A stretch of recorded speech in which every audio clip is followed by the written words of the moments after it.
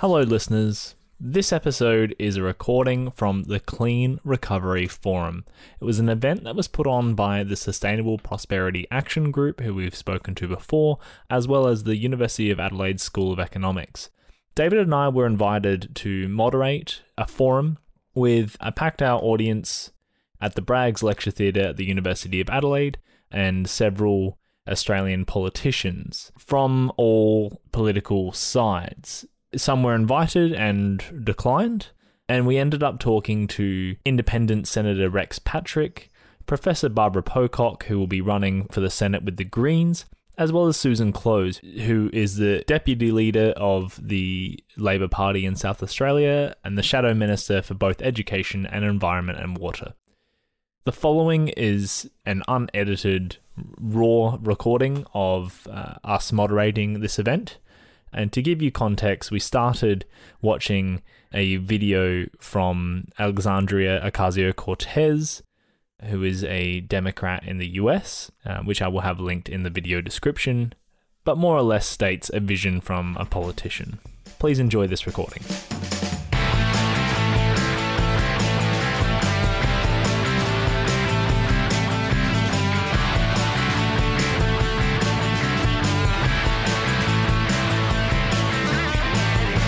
To begin with, before we introduce our speakers for tonight, just want to get you to reflect for a couple of minutes on what we just watched and in my case listened to.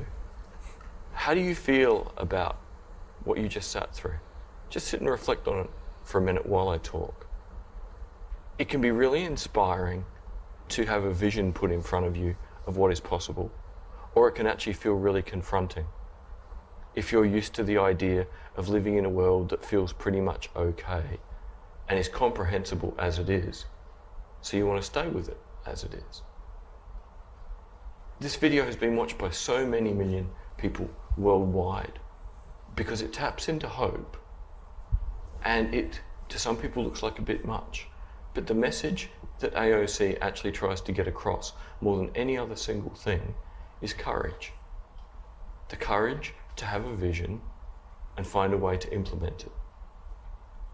If we look at the details of what they endeavour to achieve, it's all technically possible, but it takes the courage to begin. What they're essentially describing is an anti-fragile system. A system, by the time it's finished, gets better when it's stressed, gets better when it goes through hardship, because every part of the system is designed to keep improving. You can't show that in 7 minutes, but that's the point of the kind of science underpinning it. So what we have here is a vision that could lead, if we had enough courage, to an anti-fragile system. If we contrast that with this week in Australia, the federal government have just announced the Climate Resilience and Adaptation Strategy, the CRAS. It has also been called the CARP and the CRAP. Once again, let's look at the power of words here. Resilience means something is robust enough to take a hit. It doesn't get any better. Adaptation simply means that something has a different structure or a different function. Once again, to adapt does not mean to be any better. So what the CRAS has laid out in the last 4 days is something that is robust enough to survive, adaptable enough to be different, but there's no mention of anything better. There's no courage and there's no vision. When you're thinking about what questions to ask our panelists tonight, please have a think about what kind of world you want to live in and what kind of world you want to leave behind. Have you got enough courage to ask for more and to contribute to more? Or is resilience and adaptation in their narrowest defined form all you can imagine? Now, to give you a bit of help to show you what is possible, let's think of the last very strange year of our lives. COVID-19 has been a remarkable moment where we've seen that if the threat is big enough, we become capable. There is nothing surprising in this. Jonathan Haidt, brilliant American psychologist, has been talking about this for over a decade. What he argues in a book called The Righteous Mind is that until you have an immediate common threat, nothing will happen. Which is exactly what's happened for the last 30 years. But once you have an immediate common threat, action begins. And action with COVID has been very interesting. Not only have governments saved lives, they've also saved livelihoods. They've seen that major issues are interconnected. So the major issues we face today of climate change, systemic underemployment, and rising inequality could be seen as separate things if we wanted to just talk about them. But the best solutions to address them are probably going to see them as part of the same world we live in and the same world that we want to turn into a more anti-fragile place.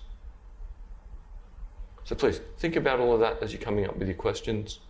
How it's going to work tonight is there's microphones that are going to run around the audience. Tim's got a set of questions in front of him. I'm going to rely on Tim to see where the microphone's going and to decide who goes next in having a question, because that's a lot better than me just taking guesses. And if I want more clarity out of you as the questioners, I'll ask. If you editorialise, I will ask you to stop and be clearer. And I will very politely ask the same of our three panellists. So thank you very much for listening, and I'll pass over to Tim to get introductions started. Yes, well, thank you all for coming up this evening. It's fantastic to see such a great turnout, and thank you, of course, to SPAG for having us. It's fantastic to be here. We, of course, wouldn't be able to do this without our esteemed guests. So, of course, thank you for joining us, Susan Close, Senator Rex Patrick, and Barbara Pocock. It's fantastic to have an opportunity to, for all of us really, to have kind of a deliberative discussion in our democracy. So, as David said, please, at any point, feel free to put a hand up if there's something urgent, an urgent question. But we will start with opening statements, and I would like to start with Susan Close, if you could open for us. Thank you very much, Ninamani. It's wonderful to see you all here. I hadn't quite believed that they were going to fill the theatre in the middle of the week. It's just so heartening to have so many people who care. I apologise that I'm a last-minute ring-in. I'll do my best. I'm not in the federal sphere, so we might be talking slightly at cross purposes or at different levels, but I will do my best. I love seeing Alexandria Ocasio-Cortez any time, and I always get a bit teary. There's something about her sense of hope that really gets to me. And that's so important, I think, for all of us to be able to visualise what could be in the future.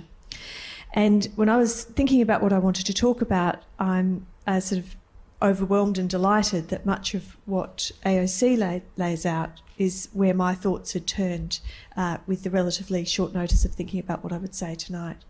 I wanted to start with the natural world, as she talked about the importance of restoring the wetlands, of working to restore and rescue nature. If we had no problem with carbon, if carbon weren't a noxious gas that contributes to the greenhouse effect, we would have a terrible crisis on our hands nonetheless with the loss of biodiversity. The fact is we have two crises that we're facing. They interact. There is a desperate need for us to have a strong, growing plant life to help absorb carbon, and the warming climate is putting further pressure on biodiversity. But the truth is we would be having a biodiversity and extinction crisis regardless.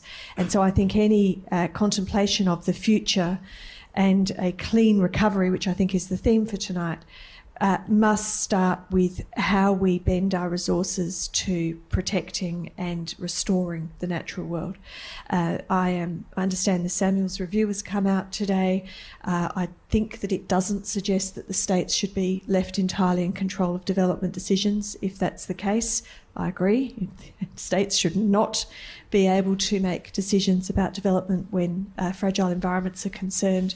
And I would like to see much of the financial resources that we put to recovery being to the kind of green jobs, or jobs for nature, as they're calling it in New Zealand, where they're putting over $1 billion into working on the natural environment. As part of their COVID response, I would like to see that kind of emphasis. The second area that I was contemplating, which I think was only partially addressed in AOC, 7 minutes isn't long, is this question of consumption. And that is both a problem with the challenge of the demands we've placed on this earth, that we are literally capitalists in the sense that we're eating the capital, the natural capital of the earth. And also, of course, much of our consumption is very much contributing to the emissions. And so how we redraw our consumption of resources is going to be an important discussion, and we seem to have it in fits and starts in this country.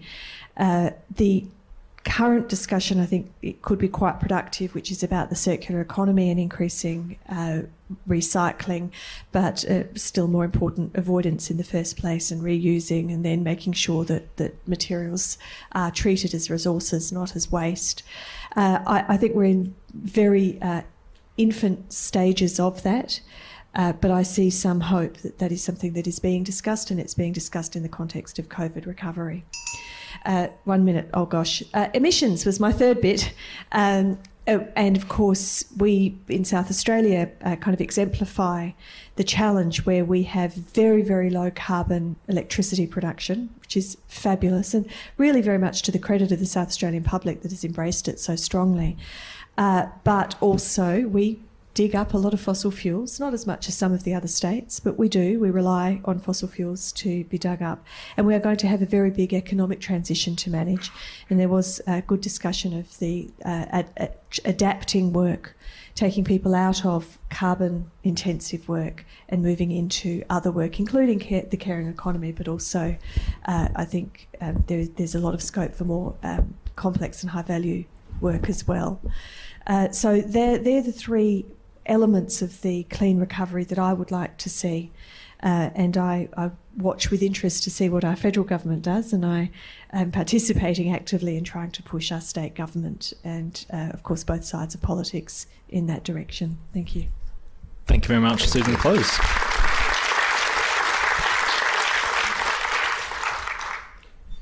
Next, we did pick this at random, but it is quite convenient. We will be hearing an opening statement from Senator Rex Patrick. Thank you. Yeah, thank you very much. Thank you for inviting me along. I'm an independent senator for South Australia. You can tell I'm independent because as I sat down here, I had to write some notes about what I was going to say. My day started off doing a podcast on Chinese influence in the Pacific region. I then went to industrial relations matters. I then talked to some people about freedom in Hong Kong. I then went to a COVID committee talking about vaccines for most of the afternoon, and then Susan Ley contacted me in respect of the EPBC Act. So that's the sort of nature of the task when you are an independent, and often a lot of responsibility falls on your shoulders, casting votes in a lot of things that take place in the Senate. In relation to climate change, there are a range of different views, and I think at this panel tonight, there won't be a lot of difference. Although we could have had Joel Fitzgibbon here, that would have made it perhaps a little bit interesting. Perhaps maybe some differences in the approach that's taken in addressing climate change. I'm a big believer in the fact that we have to address climate change in a manner that is sensible. Look for some low-hanging fruit. Electric vehicles as one particular example. We see the coalition government shying away from doing anything there, even though all the car manufacturers have made their decisions about it. And electric vehicles are a technology that do deal with carbon emissions, that deals with pollution. It's actually more productive because of the efficiencies of electric vehicles. It solves fuel security problems, a range of really good things, and yet not much happening on that front. There's a lot that can be done. Thankfully, in my EFO this year, I managed to get $5 million for a vehicle startup, electric vehicle startup here in South Australia. So, and I'm doing some work in the background to try and promote electric vehicles through things like the Formula E race that has been proposed for Adelaide. The other areas, of course, are energy. That's another big area, energy generation. I know a lot of people say, let's go renewable, let's go really hard. We saw what happened in this state when we didn't do it properly. We went really hard, so that's good, but we didn't engineer it properly, and we saw ourselves, the entire state, black out. And of course, you might argue the toss over the reasoning behind that, but I've just seen the fines that have gone to one of the wind generation companies because they couldn't meet the N-1 criteria in respect of reliability. And as we approach this, here's an answer to a question on notice I ask quite regularly that shows the amount of times AEMO intervene in the South Australian market. I know that we had a great day where we had 100% energy.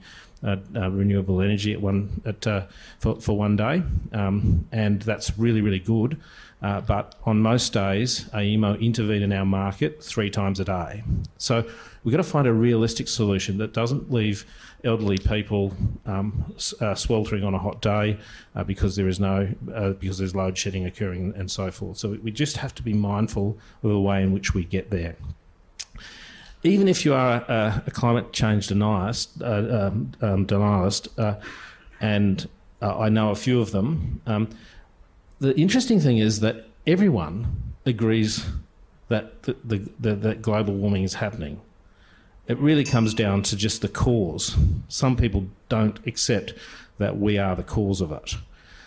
So another interesting aspect of this is, even if we put that to one side and we recognise it's occurring, that means we have to come up with sensible solutions for things like the Murray-Darling and making sure there is not over-extraction. Yet that doesn't seem to even be happening in an environment where at least everyone agrees the globe is warming. Another example of that is fire resilience, where we know things are changing and yet we're still not doing anything about that. That's things we could do without argument, because everyone agrees the globe is warming. So lots of things that we can do to try and arrest what is happening. We need to do that in a sensible way. But there are things we need to be doing right now that recognises what everyone agrees with, and that is the fact that the globe is warming. Thank you.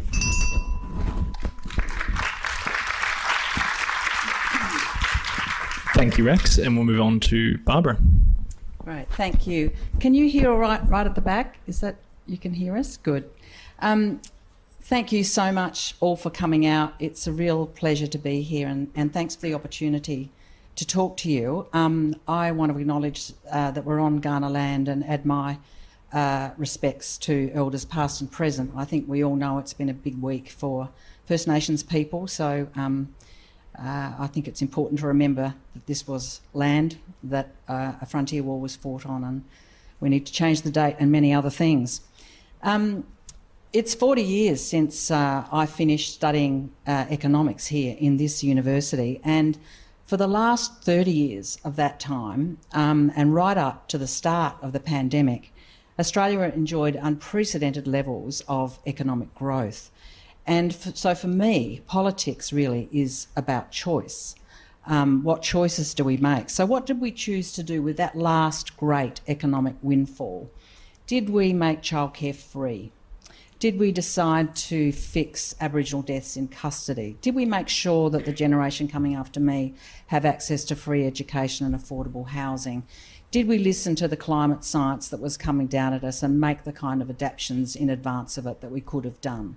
We didn't do any of those things. And the truth is, we could have afforded to do all of those things. So for me, thinking about the clean recovery as you've asked us to do, it's all about choice.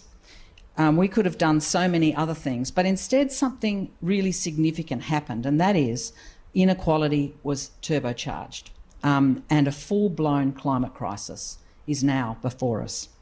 Our nation looked after the wealthy very well in that last 30 years, so that now 1% of Australians own as much as 70%. And of course, it's much worse in the US. We blew those years and we blew those billions. And sadly, the Morrison government has increased inequality even further.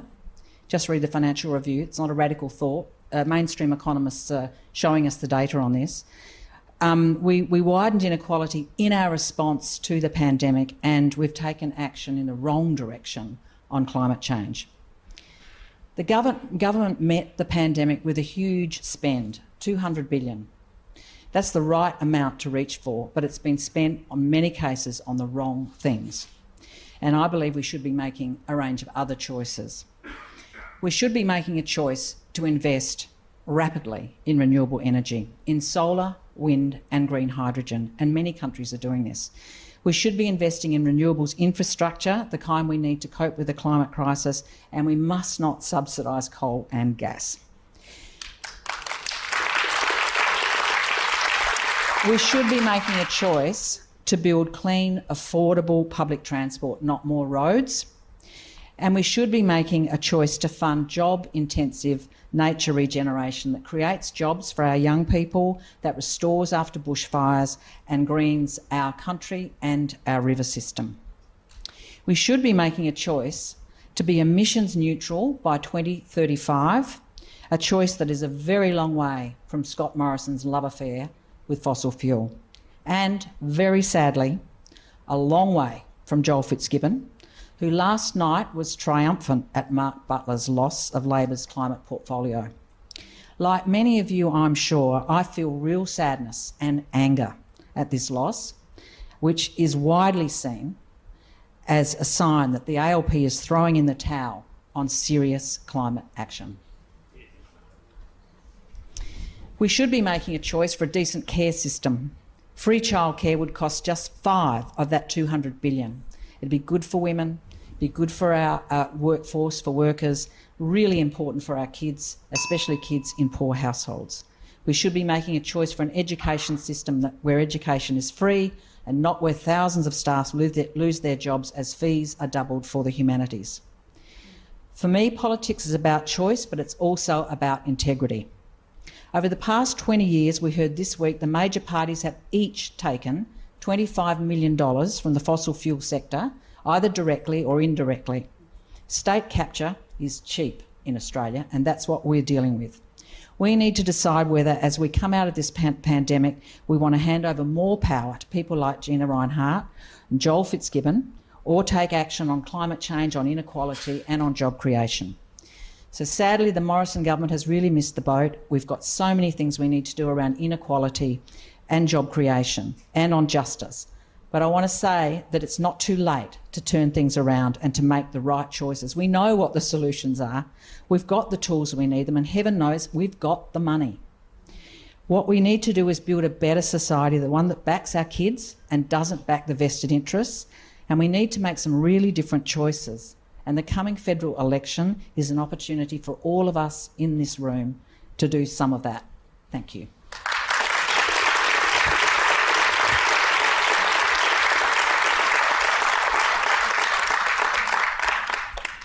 I do want to remind our guests the tendency can be to talk about climate because it is often seemingly our largest existential threat, and I would like to see a little bit more of the inclusion of jobs in some of those statements that you've made. But I will open then with a question about unemployment, specifically for Barbara. What are your views of the assumption by many economists and politicians that 4 to 5% unemployment rate is necessary to a healthy economy? Well, I disagree.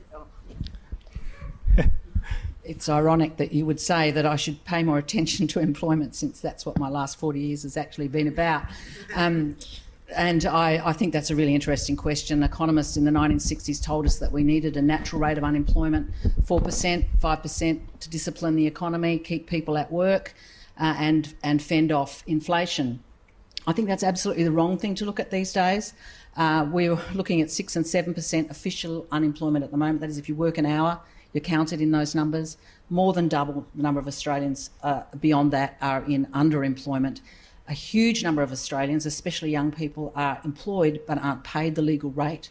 We've got wage theft that's an epidemic proportion in our country. So I think the big problems for us now are certainly unemployment, they're underemployment, they're illegal payments, and of course we've got a massive epidemic of job insecurity as well. So I think there's a lot of complex issues in our labour market that we should be responding to. I'm totally with you that jobs matter. Sorry, I didn't mean to assume that you didn't think that. That was. I will direct then a question toward other two panellists. What would you regard as full employment? We'll start with Rex. Yeah, sure.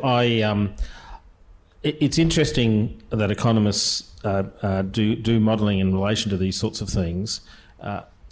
One of the things I always try and do is not target the perfect, because you often end up being disappointed. You try and make things better than what they are now. So we have an unemployment problem, we have a casualisation problem. I agree entirely with the proposition that's been put forward that unemployment rates don't really reflect the truth. But what we need to do is concentrate not on what the number should be. I mean, yes, we can have goals. We just need to make sure that as we govern, we make sure people are able to get jobs, and climate change gives an opportunity. There are lots of things we can do to address climate change and also have jobs. I might just say, having talked about industrial relations with some businesses today, where there are changes proposed to industrial relations laws, to deal with things like casualisation and so forth, and no better off tests and so forth. When I have businesses come and talk to me about how this might upset or curtail employment, I remind them that over the last few years we've seen record profits. We haven't seen workers sharing in those profits, and that's a huge problem. And I'm also just recently looking at things like JobKeeper, where the taxpayer supported some of these large businesses, and turns out they also made record profit. There are some companies, Toyota being one of them, that have just paid JobKeeper back $18 million. There's a number of companies that are now looking at that, and I'll probably put it out publicly at some stage. Perhaps I'm doing that now, but tying industrial relation form to social integrity from the businesses that may benefit from that. You can't come and say to people that business are here to save all the workers when they're not operating with social licence. My ability to believe them degrades. Thank you. I think one of the problems with this idea that 4 or 5% of unemployment means full employment is that it's so woefully inaccurate. As Barbara pointed out, you don't need to be working very much to be triggered at being listed as employed. So far more interesting is the question of being underemployed or unemployed. And I don't buy that the economy works better when there is X% of people who are desperate. That's not the kind of economy we should choose to have, and economies are a choice. I think it's also a matter, though, that we need to get into this question of what work is. Again, if we didn't have the climate crisis and we didn't have the extinction crisis, we would still nonetheless be having another challenge, which is the effect of the fourth industrial revolution, of digitisation, automation, AI. That is fundamentally changing the nature of work, and it's doing so in a way that is being masked by lots of other issues, but is going to increasingly redraw what it means to have a human interacting versus a machine interacting. And if we are still in the original industrial age way of thinking about what employment is and what being a meaningful human being is, which is going out of your house, labouring and coming back with money, then we are not going to manage this next stage of our economic revolution. So although I'm not signed up to the universal income idea, because I have a lot of questions about it, I understand why it's being talked about, and I respect what it's trying to do. And I think if we're having more debates about that and more debates about what it means simply to have enough to live a meaningful life as a share, an equity share of being part of this society, rather than always about a transactional exchange, I think we are at the kind of inflection point where, as much as I'm sort of an Obama-style incrementalist at times, I think we also have to acknowledge that we are not in the times that allow just for incrementalism, and that if we're not at least having this debate amongst people who are wanting to participate in it and greater thinkers than I am about what the future is, then we're going to miss this opportunity and we're just going to sort of flounder around. So I think your question is very interesting, but it starts here and it probably needs to be, as big as this room and have a whole session dedicated to it. Well, the official unemployment rate has been over 5% for the last 10 years. Do you support achieving full employment by using public funds to create jobs, caring for people and the environment with pay set at least minimum wage? I support people being able to live dignified lives. I'm always worried about I'm attracted to the idea of guaranteed work, but I am fearful of the work for the dole. So that's where because I've not held a portfolio that's required me to become particularly conversant with this, and Barbara, I will hand this over to yourself and to Rex in a minute because you'll know more about this. But I'm anxious about something that sounds great but turns into, remember the Green Corps that Tony Abbott was doing, and let's get people out looking after the environment. And it just turned into work for the dole and people were having a dreadful time. So I'm much more interested in how, for example, JobSeeker, as it's now called, that level really matters. So we can't allow a society where people are expected to live below the poverty level because that's what we choose to pay them. But what kind of society sets it there? So I'm interested in that, and then interested in how people can lead those meaningful lives and be fully engaged. And of course, I'm overwhelmingly interested in how education helps this. We have 25% of our kids don't finish school, and that is a lot greater than it was when I was at school, when it was under 50%. Who completed school. Now it sort of hovers around 73 to 74 to 75% that finish school with their SACE. But that's not a successful future, because you cannot leave 25% of the population behind. So I guess I'm more interested in that than constructing is it a guaranteed job? Is it work for the dole? Is it decent universal income? I love those debates, but I haven't settled my mind on them. I certainly haven't settled my party on them. Just get you to pass to Barbara, please, to respond.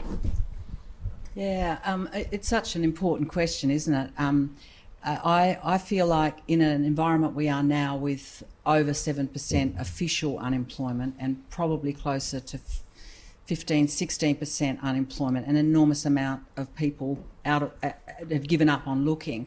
And when the title of this event is Clean Recovery, we're spending an enormous amount of money at the federal level without paying attention to the job richness of our spend. In the 80s recession, I was working in the Newcastle area on job creation in the Hunter Valley, and we made the government, New South Wales and the federal government, it was under Hawke Keating, made very specific targeted expenditures across Australia, focusing the money where the unemployed were, looking at what the profile of unemployed people in the Hunter Valley were, or in Western Adelaide or Northern Adelaide, and working out, okay, they're young people, there's a lot of recent arrivals or whatever the profile was, and then talking to the community about what's needed. What was needed? Well, we needed to repair the surf life-saving clubs that we built in the 1930s in the previous period of long-term unemployment. The community got to decide a whole lot of things that it needed, and people got jobs where they wanted it. Now we're seeing spends which are not targeted at people who need it. The people who've lost their jobs in this recession, unlike the 90s and the 80s, are young people, way disproportionately, and women. And what we're seeing is a lot of fluoro-vest investment. It's really long set-up periods. It doesn't offer employment to those who need it right now, and it's not asking our local communities what we want. So I think there's an enormous amount we can do, and I haven't even started on our care economy, aged care and childcare. Obvious places to be investing to create jobs and do good things that our community values.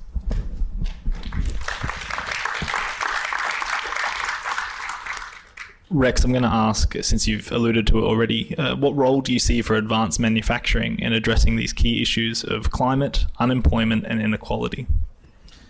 Well, I think it's really important. It has we've seen manufacturing in this country decline over a number of years. I think we're sitting just above Botswana at the moment in terms of our manufacturing as a percentage of GDP. One of the big problems that I face in Canberra all the time, and I know that the three parties are aligned on this, is there's often a push for free trade, and often that comes at the expense of doing things here because of something called competitive advantage, some theory that economists put forward about competitive advantage, saying that if it's cheaper to do it in another place, if they're more efficient. We see the government impose, correctly in my view, things like minimum wages, superannuation guarantees, holiday loadings, environmental standards, occupational health and safety standards. We impose those upon Australian businesses, and that costs money. And then we go, boy, those people from Vietnam or from China or from Indonesia are offering a much cheaper product, not recognising the difference between price and value, and not comparing things on a level playing field. And we need to do that. And if we did that, we would find that the Australians are extremely competitive. We also need to think about value add when we're thinking about, again, the free market. I would much rather see us taking iron ore and rather than just exporting the rocks, taking iron ore and turning it into green steel, taking the lithium that we export out of the Pilbara right now, and instead of exporting it, turn it into lithium-ion batteries that can contribute to some of our solutions in terms of climate change. So we need to rethink the way we do things, and it doesn't necessarily change how much we might spend. It's an attitude thing that would yield fantastic results in terms of employment and generating intellectual property along the way, generating that that some of that intangible value as well. So I think it's got a key part to play, and it's not hard if you can get past the free trade extremists that currently reside inside the government.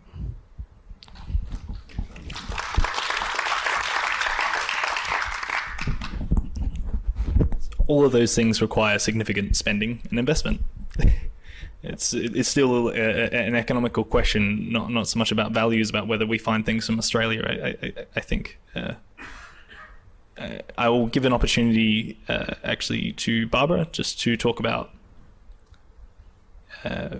what role we might see for green hydrogen as an alternative, something we can invest in.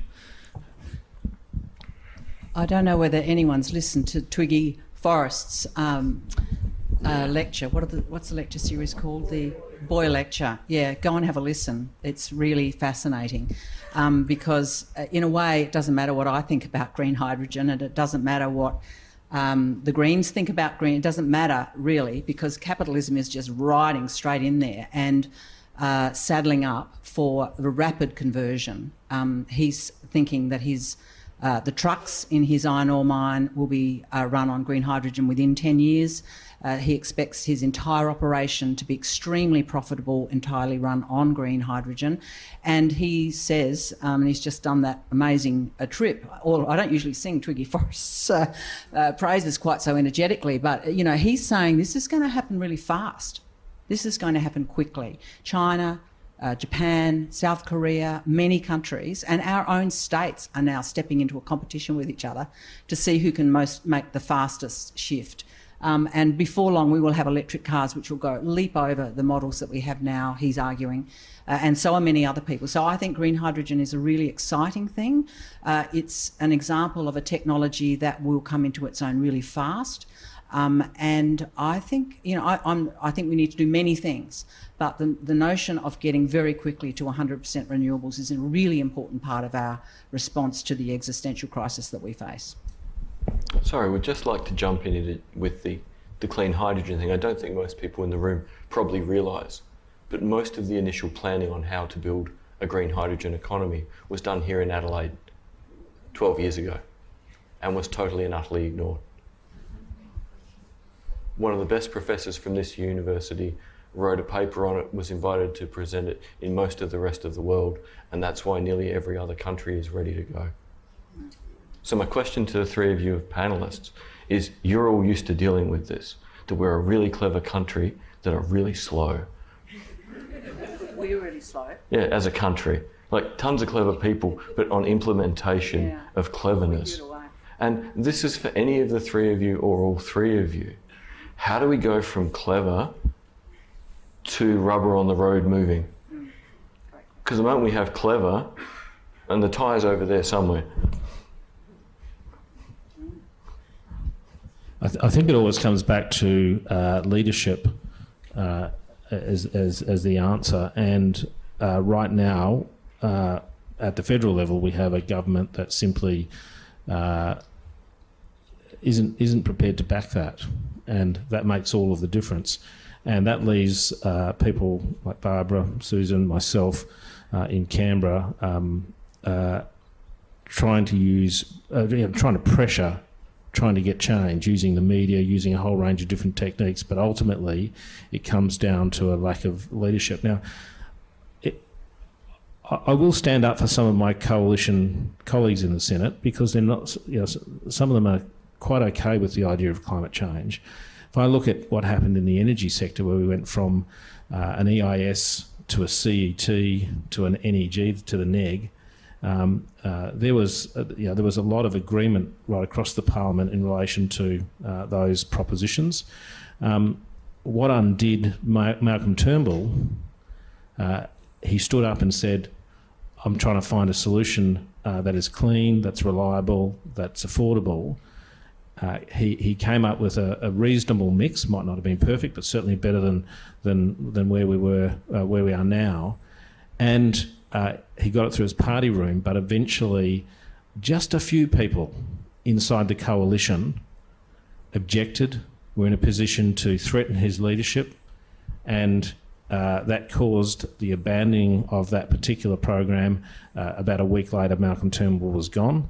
And I see it now in the Senate when some of these propositions are put up. There are a few people inside the coalition that are causing the stalling of programs that are absolutely necessary, the sorts of things you're talking about. And that's because the people in Canberra often focus on staying in Canberra, being in power, and that they seem to put that ahead of all of the rest of us. So as I stand up for my coalition colleagues, I'm also highly critical of the way that system works. Susan, at a state Indeed. level. And they installed the coal fondler, didn't they? Yeah. God. So state level, just two things about the green hydrogen. I think one of the very exciting things for South Australia is that because we have such a high proportion of renewable energy, and it has, I believe it's called spillover, the excess energy that's available that more than is needed at a given moment, because it might be very windy, it might be very sunny. If we can put that into hydrogen, then that is the virtue that we're mopping up excess energy and we're turning it into effectively a mechanism for storing energy. So I think that's tremendously exciting. I know that Jay Weatherill, when he was Premier, really pushed a hydrogen strategy, and I'm pleased that this Liberal government is continuing to pursue that. So that's excellent. Your bigger question, your heavier question was, why do we mess up so often in Australia? Why do we have some very intelligent person or great team of people, and then the idea flowers in a university, and then it goes elsewhere because no one here is interested? And my answer is twofold, really. One is, I think that we have, for successive years, and therefore both sides of Parliament have not supported the university sector to be what it could be and is in many other nations. So what we're having at the moment is completely heartbreaking, but it's not brand new. That we require universities to rely on international students to prop up research is just not the behaviour of a nation that wants to be a very advanced economy in a low-carbon future. So I think we need to rethink the role of universities in our economy, and therefore to give more priority and more space and more flexibility to these wonderful academics who come up with great ideas.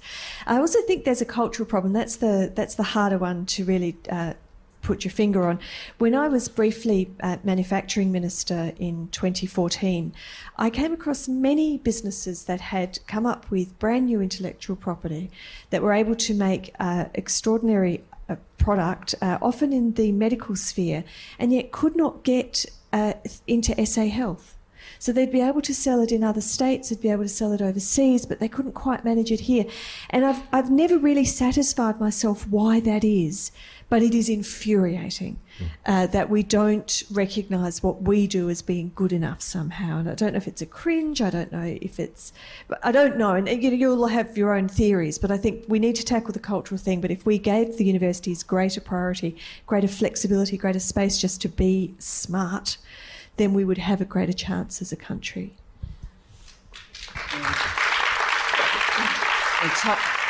I totally agree with everything you've just said, Susan, and I really feel for the academic that you refer to, the team, because I can only imagine how heartbreaking that must be. And I think we're not only have we not funded our unis in the way we should have in the last 20 years, we've actually given them over to casual employment in our teaching force. We've taken $1 billion out of our university research in the last year and a bit. We're actually going backwards really seriously, and I feel really strongly about it because I think it's a very political act that we're witnessing on our universities. It's a bit like the attack on the ABC. It's a cultural attack, and it has a really big impact on our future and certainly our children's future. The other thing I think that's really important in terms of transmitting our terrific research findings into real effect is the investment climate to assist people to make the most of what we have has been all wrong for at least 10 years and probably longer in the climate wars we've witnessed. Just take the existence of the Australian Renewable Energy Agency, ARENA, okay? It has spent $20 billion on 600 projects, and it was set up a tiny little project, really, that grew out of the moment, if I may mention, when the Greens held balance of power in the Gillard government, and it was something we argued for very strongly, and an assertive Labor Party joined and thought that was a great idea. Now, that has made a huge difference. What we see right now in our parliament, however, is a proposal from the Morrison government that agency should be redirected to fund gas and coal. And Rex will be voting on that legislation, and so will Rebecca Sharkey. This is really important. You know, South Australia matters to our senators, and our members really make a difference in our federal parliament to the climate that's created for how we make the most of our manufacturing and other innovations.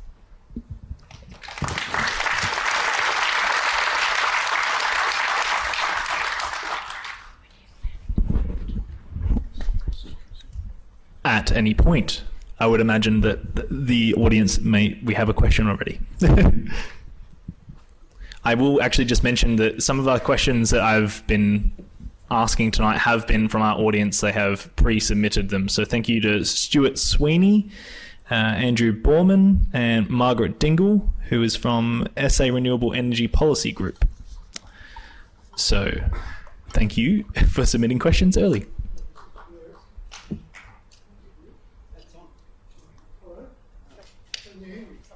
No. And I thought I'm the only one that has a terrible time with mics. Thank you. I acknowledge the Kaurna people as the true owners of this land and hope for their betterment. I think that we are really skirting around a very radical question. The movie we saw really presupposed a very serious modification of capitalism. Since the Buchananites got going in the 1950s, see the Democracy in Chains book, there's been a gradual privatisation, and it's still going on here and now. We've just done the last little thing about the trains. They're being privatised. And the whole point is that capitalism depends on this high unemployment. To call 5% full employment is just ridiculous. And my question is, how can we sit here and talk about lovely projects like the Forest mine working at greater and greater profit? Is that going to actually decrease the income gap, the inequality, the privatisation of schools and so on? Is that going to happen? Who would you like to direct the question to? Anyone who would like to answer, or someone specific? Okay. I wasn't singing Twiggy Forrest's praises for his philanthropy. He is one of the great beneficiaries of the pandemic, along with Gina Rinehart. $85 billion has gone to 43 billionaires, in Australia in the last year. So that has really pulled out inequality. We've got money going really in a concentrated way to the top end of our income scale. And I was answering the question in relation to Twiggy about green hydrogen. And I do admire what he's doing. I'm very interested in what he does. But it's not just Twiggy doing it, of course. He's looking at making a buck out of it, and like many other places. But it's the investment climate that's created. And I do think capitalism is showing itself as a pretty interesting beast at the moment. I think we've got people in the private sector who are way ahead of our government in many ways. And I think that's, interesting to watch. How does a government keep defending coal and gas in the way it is, and a whole bunch of other sectors are disadvantaged by their strategy? And I think we should be talking more about captive governments and about integrity in government. I haven't dealt with privatisation. I don't know whether others want to. Yeah, I'll take on privatisation. But one of the reasons that governments privatise utilities is because they're running short of cash. It's the reason, if you try and find the policy reason for seeking to impose an electric vehicle road user charge at this point in time, it's simply because we've gone through COVID. The Treasury chest is bare, and they think it's bare. Yeah, they're looking for ways to balance their budget. So governments do this seeking ways in which to generate money, so they can go and spend money on other things. I think we could. I think the proper solution to this, so I don't think we should be privatising utilities. I don't believe that's a sensible thing to do. If we want to get money into the Treasury chest, is start looking at things like tax reform. There are something like 250 companies that over the last 5 years of tax transparency data that is now published federally have had a combined revenue of $800 billion and not paid a cent in tax. those companies operate in Australia, enjoying our education system, enjoying the medical healthcare that our system provides them. They enjoy the roads that lead to their factories. They enjoy the security of the police. They enjoy the justice system that we provide. They enjoy the defence forces that protect their assets, and they don't contribute a brass razoo in terms of tax. Right now, there's a debate going on about media. Two of the players involved, Google and Facebook. You know, if you boost a Facebook post, if you try and do that, you'll see a credit card transaction once you've done that, and then you'll see another little transaction saying international transaction fee to Ireland. Every single dollar of Facebook boosted money here in Australia, even though you might be an Australian business targeting an Australian company, an Australian audience, Australian customers, the money goes to Ireland. Google, their revenue goes to Singapore and then moves on to Bermuda. So even Singapore doesn't win as a tax haven. So if we could address some of this greed, and I've done a series of speeches in the Senate, and I can't repeat them here because I have to rely on privilege. But I've named, I don't name companies anymore. I actually name the directors of these companies because it isn't the companies that are avoiding tax. It is the corporate executives who are actually paid to minimise tax. And you'll see words like scumbag and other sorts of things that I've used under privilege. And I've every Tuesday night in the Senate, when the Senate's sitting, there's a good chance that I'll be calling one of these executives out. We have to change the system. We have to restore a social licence arrangement with these companies to make sure they contribute. That's fair. I'm going to look up those transcripts now. Fantastic. And your question is so interesting about the nature of capitalism, though, and whether it's fit for purpose, whether it ever was, but particularly whether it is in the climate crisis and what we're facing. And I don't think that we're tonight going to be able to determine an entirely alternative economic system. But I do think that we've seen tremendous pressure placed on the version of capitalism that writes government out of the picture.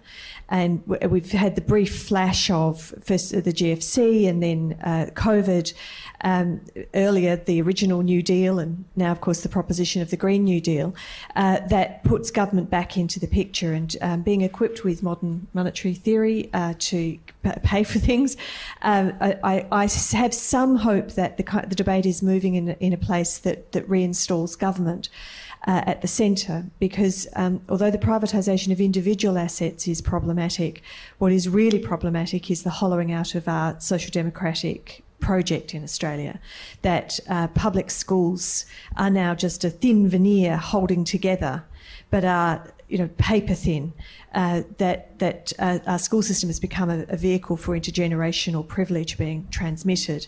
And that's because we have let go of the idea of everyone going to school together. The same is true of public housing, that it's become so residualised that it is, the number of people I have crying in my office every single week because they are desperate to just live somewhere safe. There were similar challenges in health, although there are also great differences.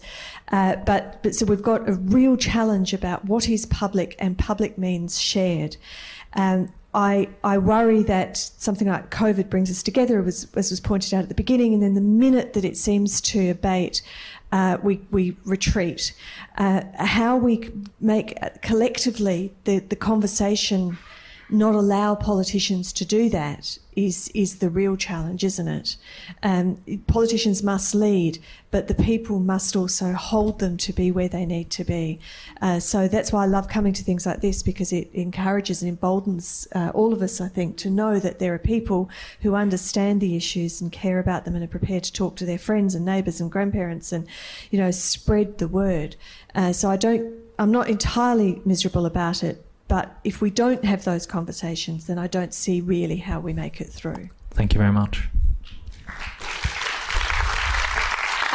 Could we take turns, please? We'll just Yes. take turns front to back. Can I ask that you direct a question to one of our panel members and that we try and keep some of the answers a little bit shorter? Yes, thank you. Yes, hi. My question is for any of the panel members who'd like to pick it up, but it is, what can we do right now? So what one or two policy levers would you flip immediately? We know that the recovery effort is uneven. Barbara's correctly identified that it's young people and women who've lost their work. What one or two policy levers would you flip right now to assist those people? I might put this toward Rex. Yes, thank you. Okay, so one of them I mentioned in my opening, and that is in relation to climate change, we could just incentivise electric vehicles. That's a relatively simple thing to do. It doesn't involve a lot of money and could create jobs and the other benefits that I talked about in my opening speech. That's something really simple. Other things that are very simple that we could do, well, actually perhaps they're not simple but would have huge effect, things like tax reform. I sat in the Senate for almost 3 days debating the changes to education reform. And of course our hours were extended so that we could do that, and everyone had a passionate position to put. I contrast that with a statement made by a defence official in Senate estimates where a submarine project goes from $50 billion to $89 billion, and no one cares. We debate $1 billion on education for three days, and someone just says, "Oh well, we've just got a blowout of $39,000 million." To put that into proper perspective, that's $2.8 million per day for the next 38 years in blowout cost, and no one cares. No one even debates that. So there are lots of things we could do to. Where we can get the money to solve a whole range of different problems. Again, it comes down to leadership. So, can I follow that up? I know that the audience has a question. The more pointed question, I might put it toward Barbara. So how do we get the people into power that will make the right decisions? We have the solutions. We know what we need to do. I wanted my two things, though. Yeah, come on. Everyone have their two things. The two things. Well, if I can't price carbon tomorrow, which would be my number one, and I know it's a bit long term and we're a bit too... yeah, but we had a plan in the box. We could pull it out, dust it off, fix it. Yeah, we've got one. Yeah, we knew it worked. It's the only time our carbon emissions ever fell. But I would go for two things immediately. One is free childcare. We can afford it. It'll create a lot of jobs. They're low carbon jobs, as AOC said. It's incredibly important for 3 and 4 year olds to get quality early education, especially in poor households. I know there are people in this audience who know this much better than me, who work with kids and know there's so much research on it. So free childcare, it's $5 billion. It's a shocking thing that we came through the last 30 years with millions of women entering our labour market, and we have put the cost on their families and we have put them in the hands, in some states in particular, in private. Anyway, I'm sorry, I'm on my soapbox. Second thing, the second thing. Oh, I know what I'd do. I would immediately increase JobSeeker. It's a boon for the economy instantly. Every dollar of it gets spent.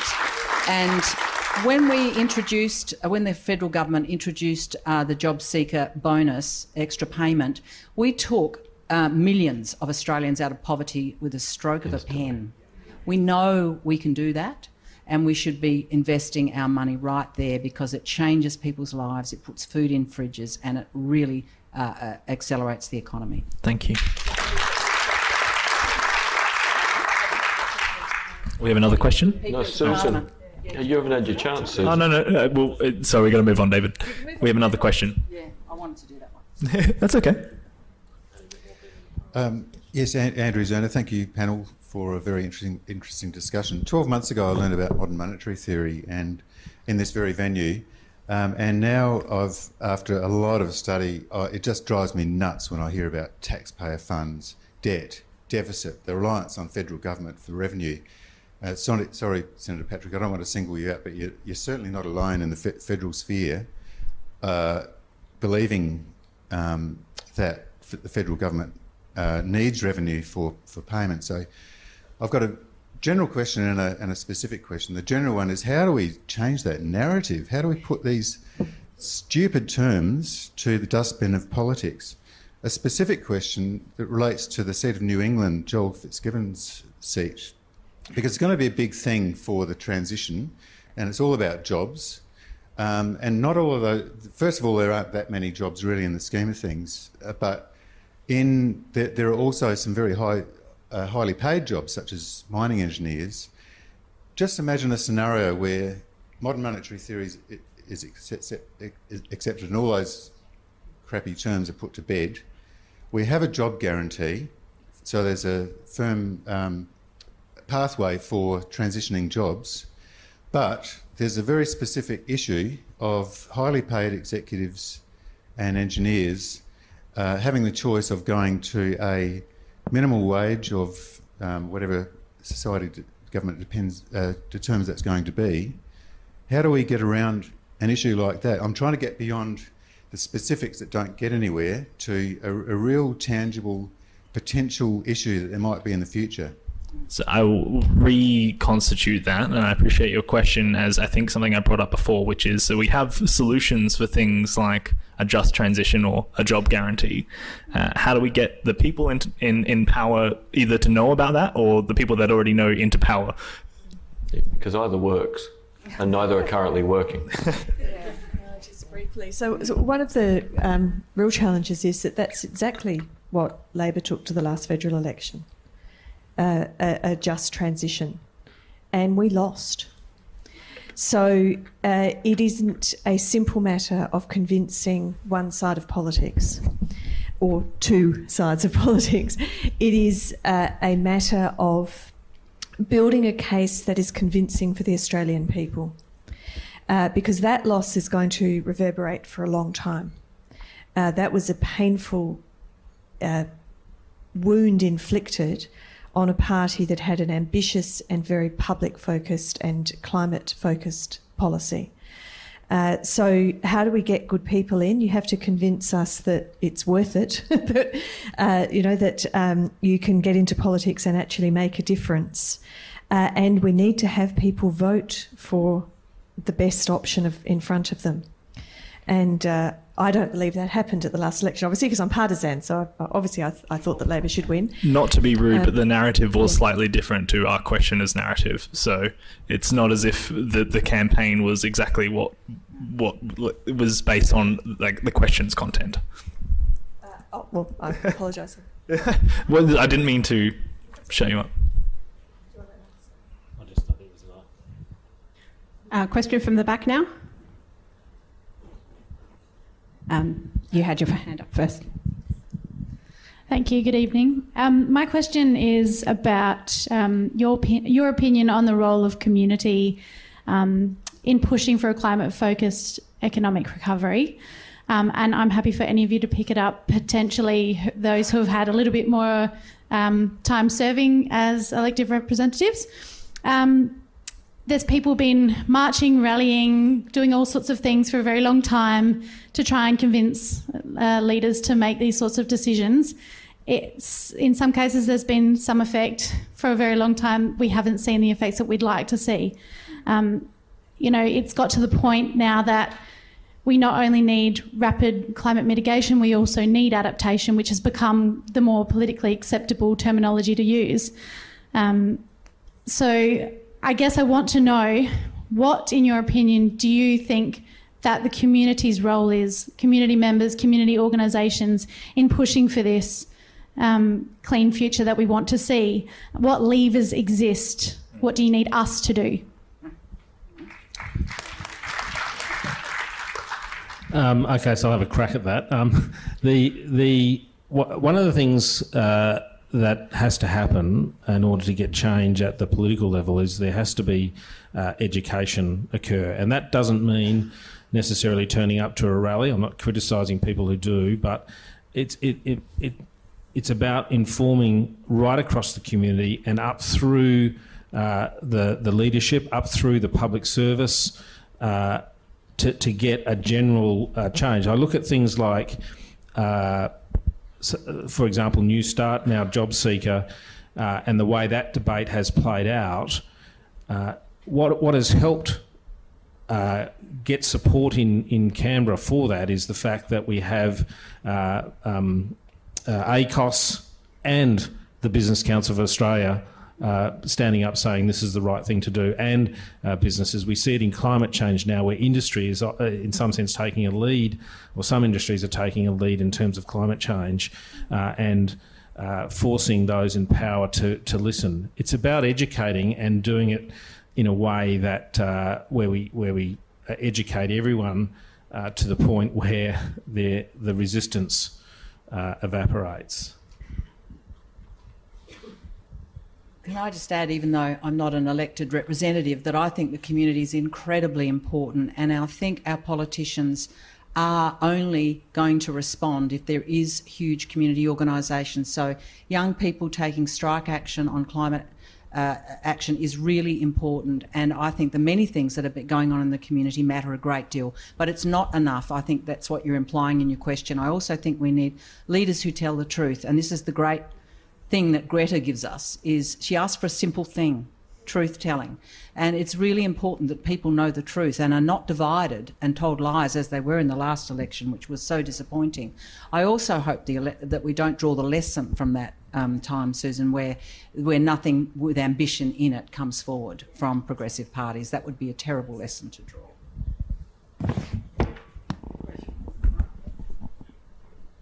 My name's Andrew Kitto. I'd like to go back to Rex Patrick's comment right at the start of this discussion about the South Australian blackout that happened a few years ago, where I think you came very close to talking about the reasons for it, but you backed away from that.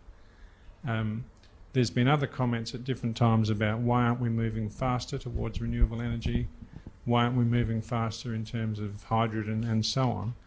And I'd like to put to perhaps you, Rex, and also Susan, what do you think of the role of market failure in all these issues?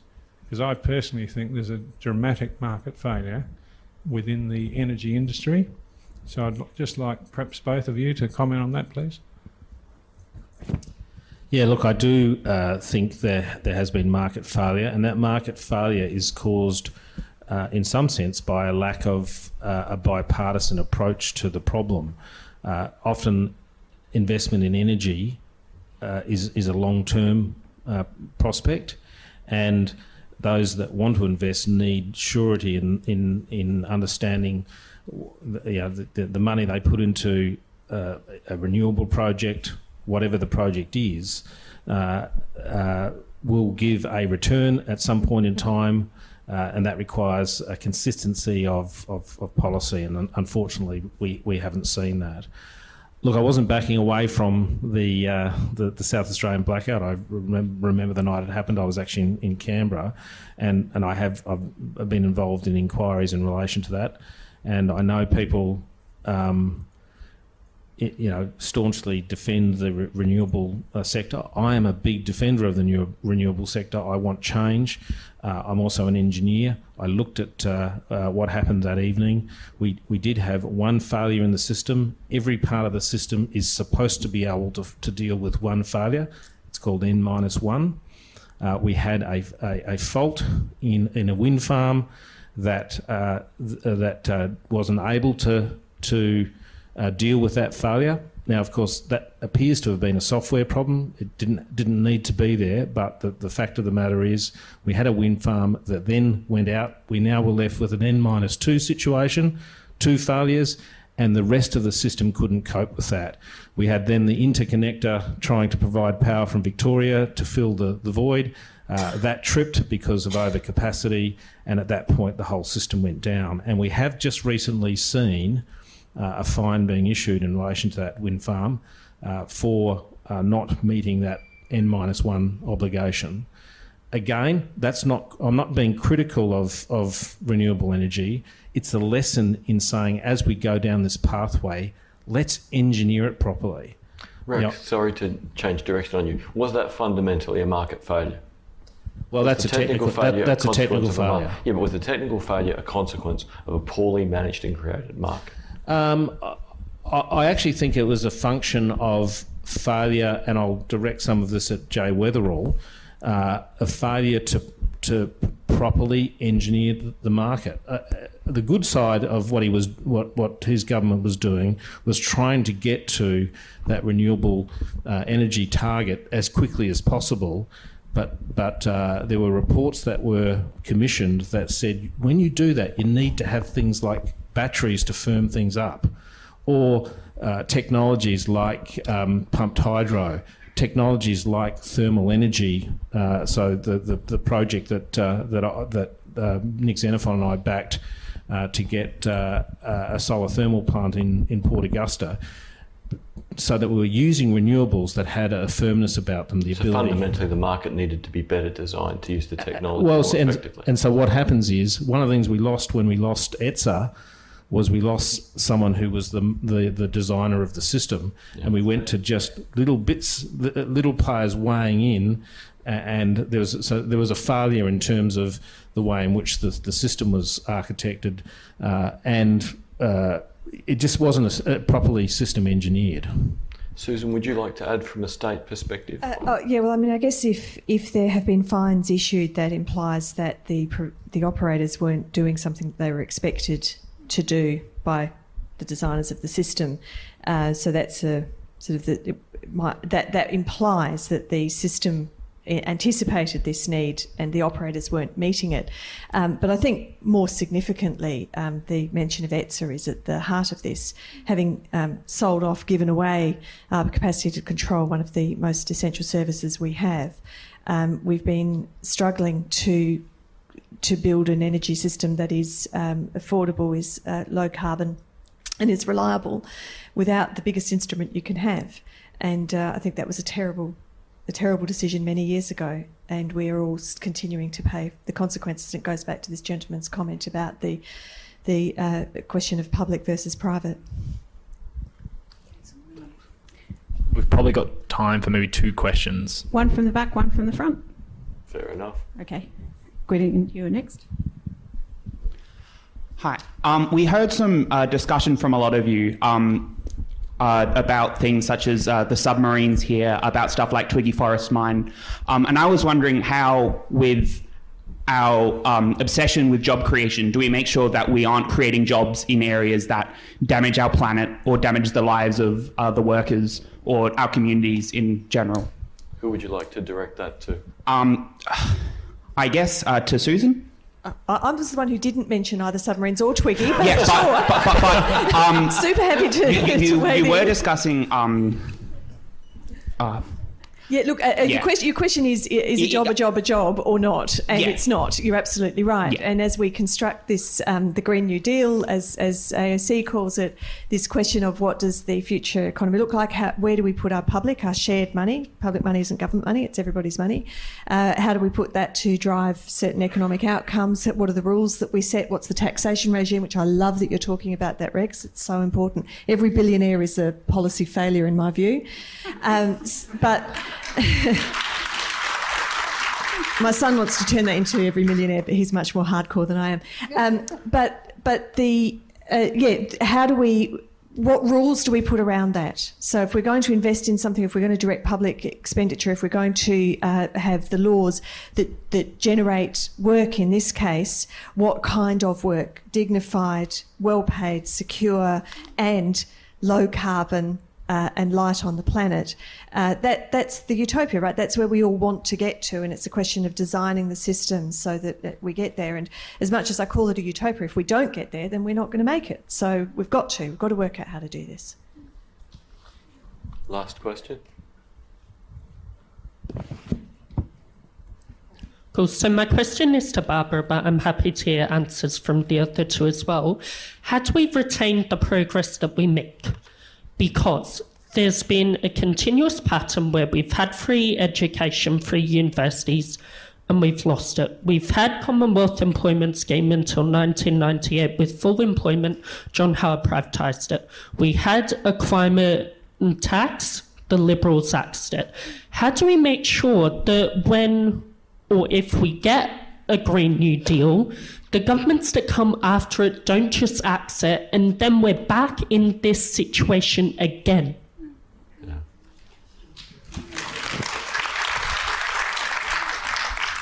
I think that's such a good question, and I don't know the answer, but my theory of political change is we need two things to get good stuff happening and to hang on to it, and that is a community that insists on certain things. Like free education is such a no-brainer. We are a very wealthy country. To have imposed the level of debt that we are on young people is a travesty. It is an act of political bastardry, and it is a really shocking thing to do to future generations. And I'm really sorry that Rebecca's not here tonight to talk about why she voted for doubling fees for humanities students, because these are the subjects where people remember our history. They learn philosophy and ethics. They learn economics. These are so essential to us. So I think our education system is not irrelevant to the question you're raising. So we need people who really value what we get. We need truth-telling in our politics. And I agree with Rex, and Susan made the same point, I think. We need really good leaders. And that goes to our democracy. We need confidence in our democracy. And I think what we see at the moment, even in Australia, and certainly what we've witnessed in the US, is a loss of confidence in our parliament and in our democracy. And I think while that's unfolding and fraying, then we are more at risk of the kind of rising inequality that we're witnessing, the kind of hard-nosed refusal to put enough food in the fridge of someone who's living on job seeker. So yeah, it's complex. We need people on the ground, and we need great leaders and good politicians, and we need to tell the truth to each other.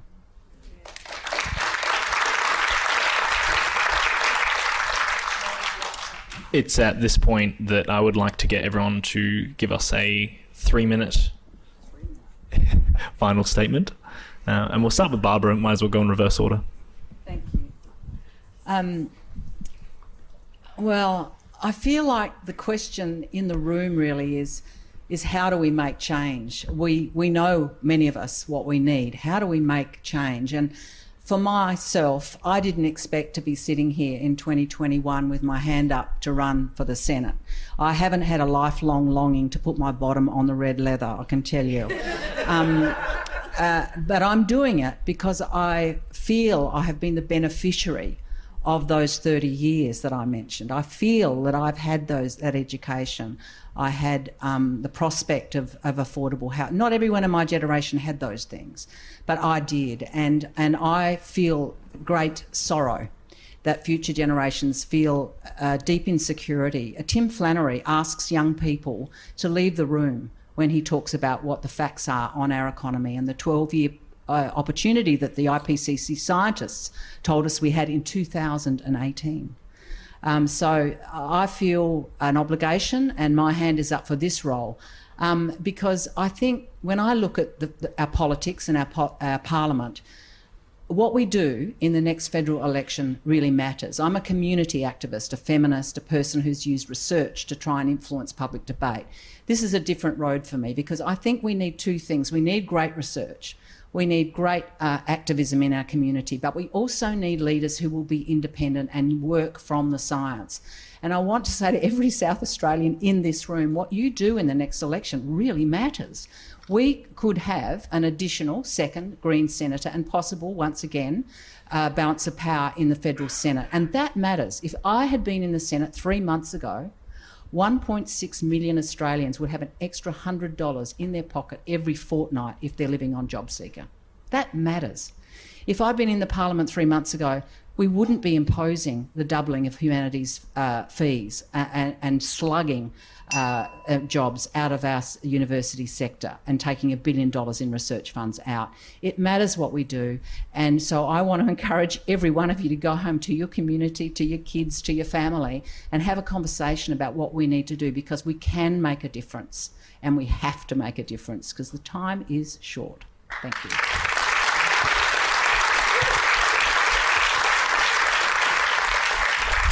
Rex, thank you. Yeah, look, a range of different interesting topics tonight. Look, I will answer your question about how do we stop this happening again, and the answer to that is find a really good dictator. But be very, very careful in how you do that. Okay, so It does come to the way our system works. It isn't a perfect system. I can't remember who said it. It might have been Winston Churchill that said that democracy's not a great system, but it's the best of all that we have. And look, I get frustrated. I'm an accidental senator in that I've done engineering all my life. How the hell does an engineer end up in Parliament? We're not people who can speak and go out socially and do those sorts of things. We normally get put in a box to build something and told to come out 3 years after you were put in there. But the system in Canberra, it's not as was written in the Constitution. We have a government that's in place, and they basically control the lower house. So that's just a tick place where governments tick off their legislation, goes across to the Senate. Thankfully, there are crossbenchers in the Senate. There's not a majority. That's one thing you definitely have to avoid at the next election, is having a majority in the Senate that matches what happens in the House. Because politics plays its way all the way through things. When I'm trying to get access to a document in the Senate, a document that opens up, how sports rorts happened, or why we're doing, why the NCCC is going down a path of a gas-led recovery. Unfortunately, I'll try and use coercive powers of the Senate, and I get blocked sometimes by Labor, who are just a bit fearful that using the Senate's power to force a document to be tabled might just happen to them when they get into government. These are all sorts of problems that we have to deal with. People need to pay a lot more attention to what happens in the Parliament. Unfortunately, we're in a situation where very few people do. You are clearly interested in this topic. I stand at polling booths and hand out how to vote cards, and most people that turn up have no idea who they're voting for, what it stands for, and it's hugely problematic. And if we accept the idea that leaders count in this, we have to address some of those problems.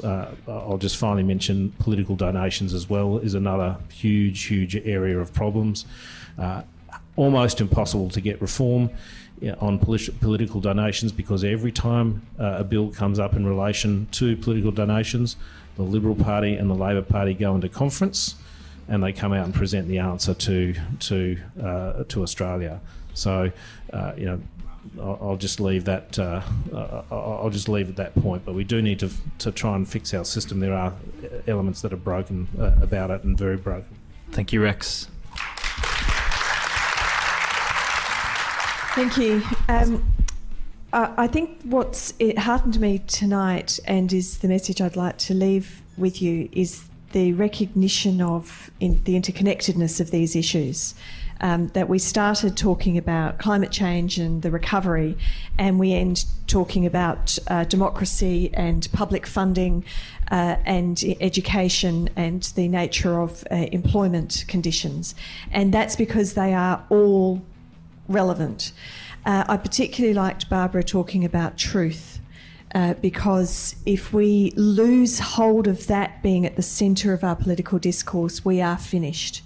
And that is up to every politician, of course, but every citizen as well.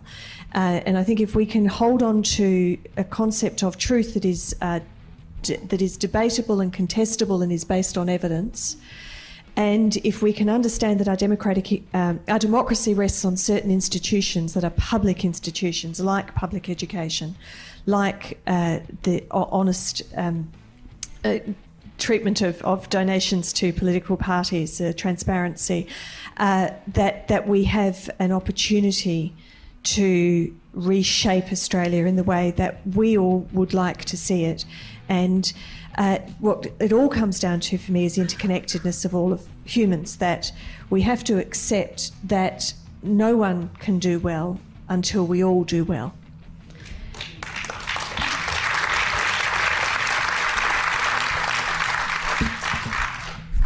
Well, thank you all for joining us. It takes some bravery, I think, to stand up in front of a grassroots forum like this and speak your truth. So we truly appreciate it, and I think that we should all give a round of applause for all three of our panelists.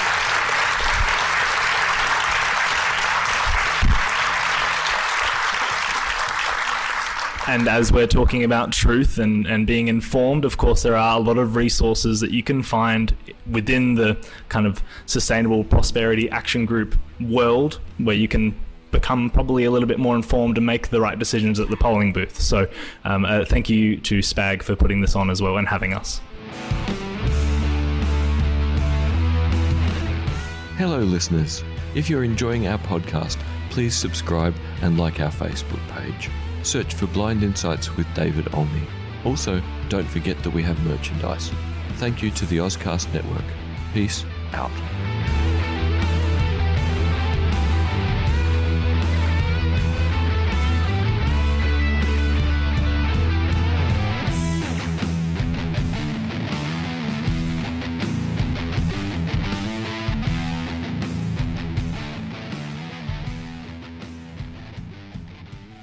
Oscar.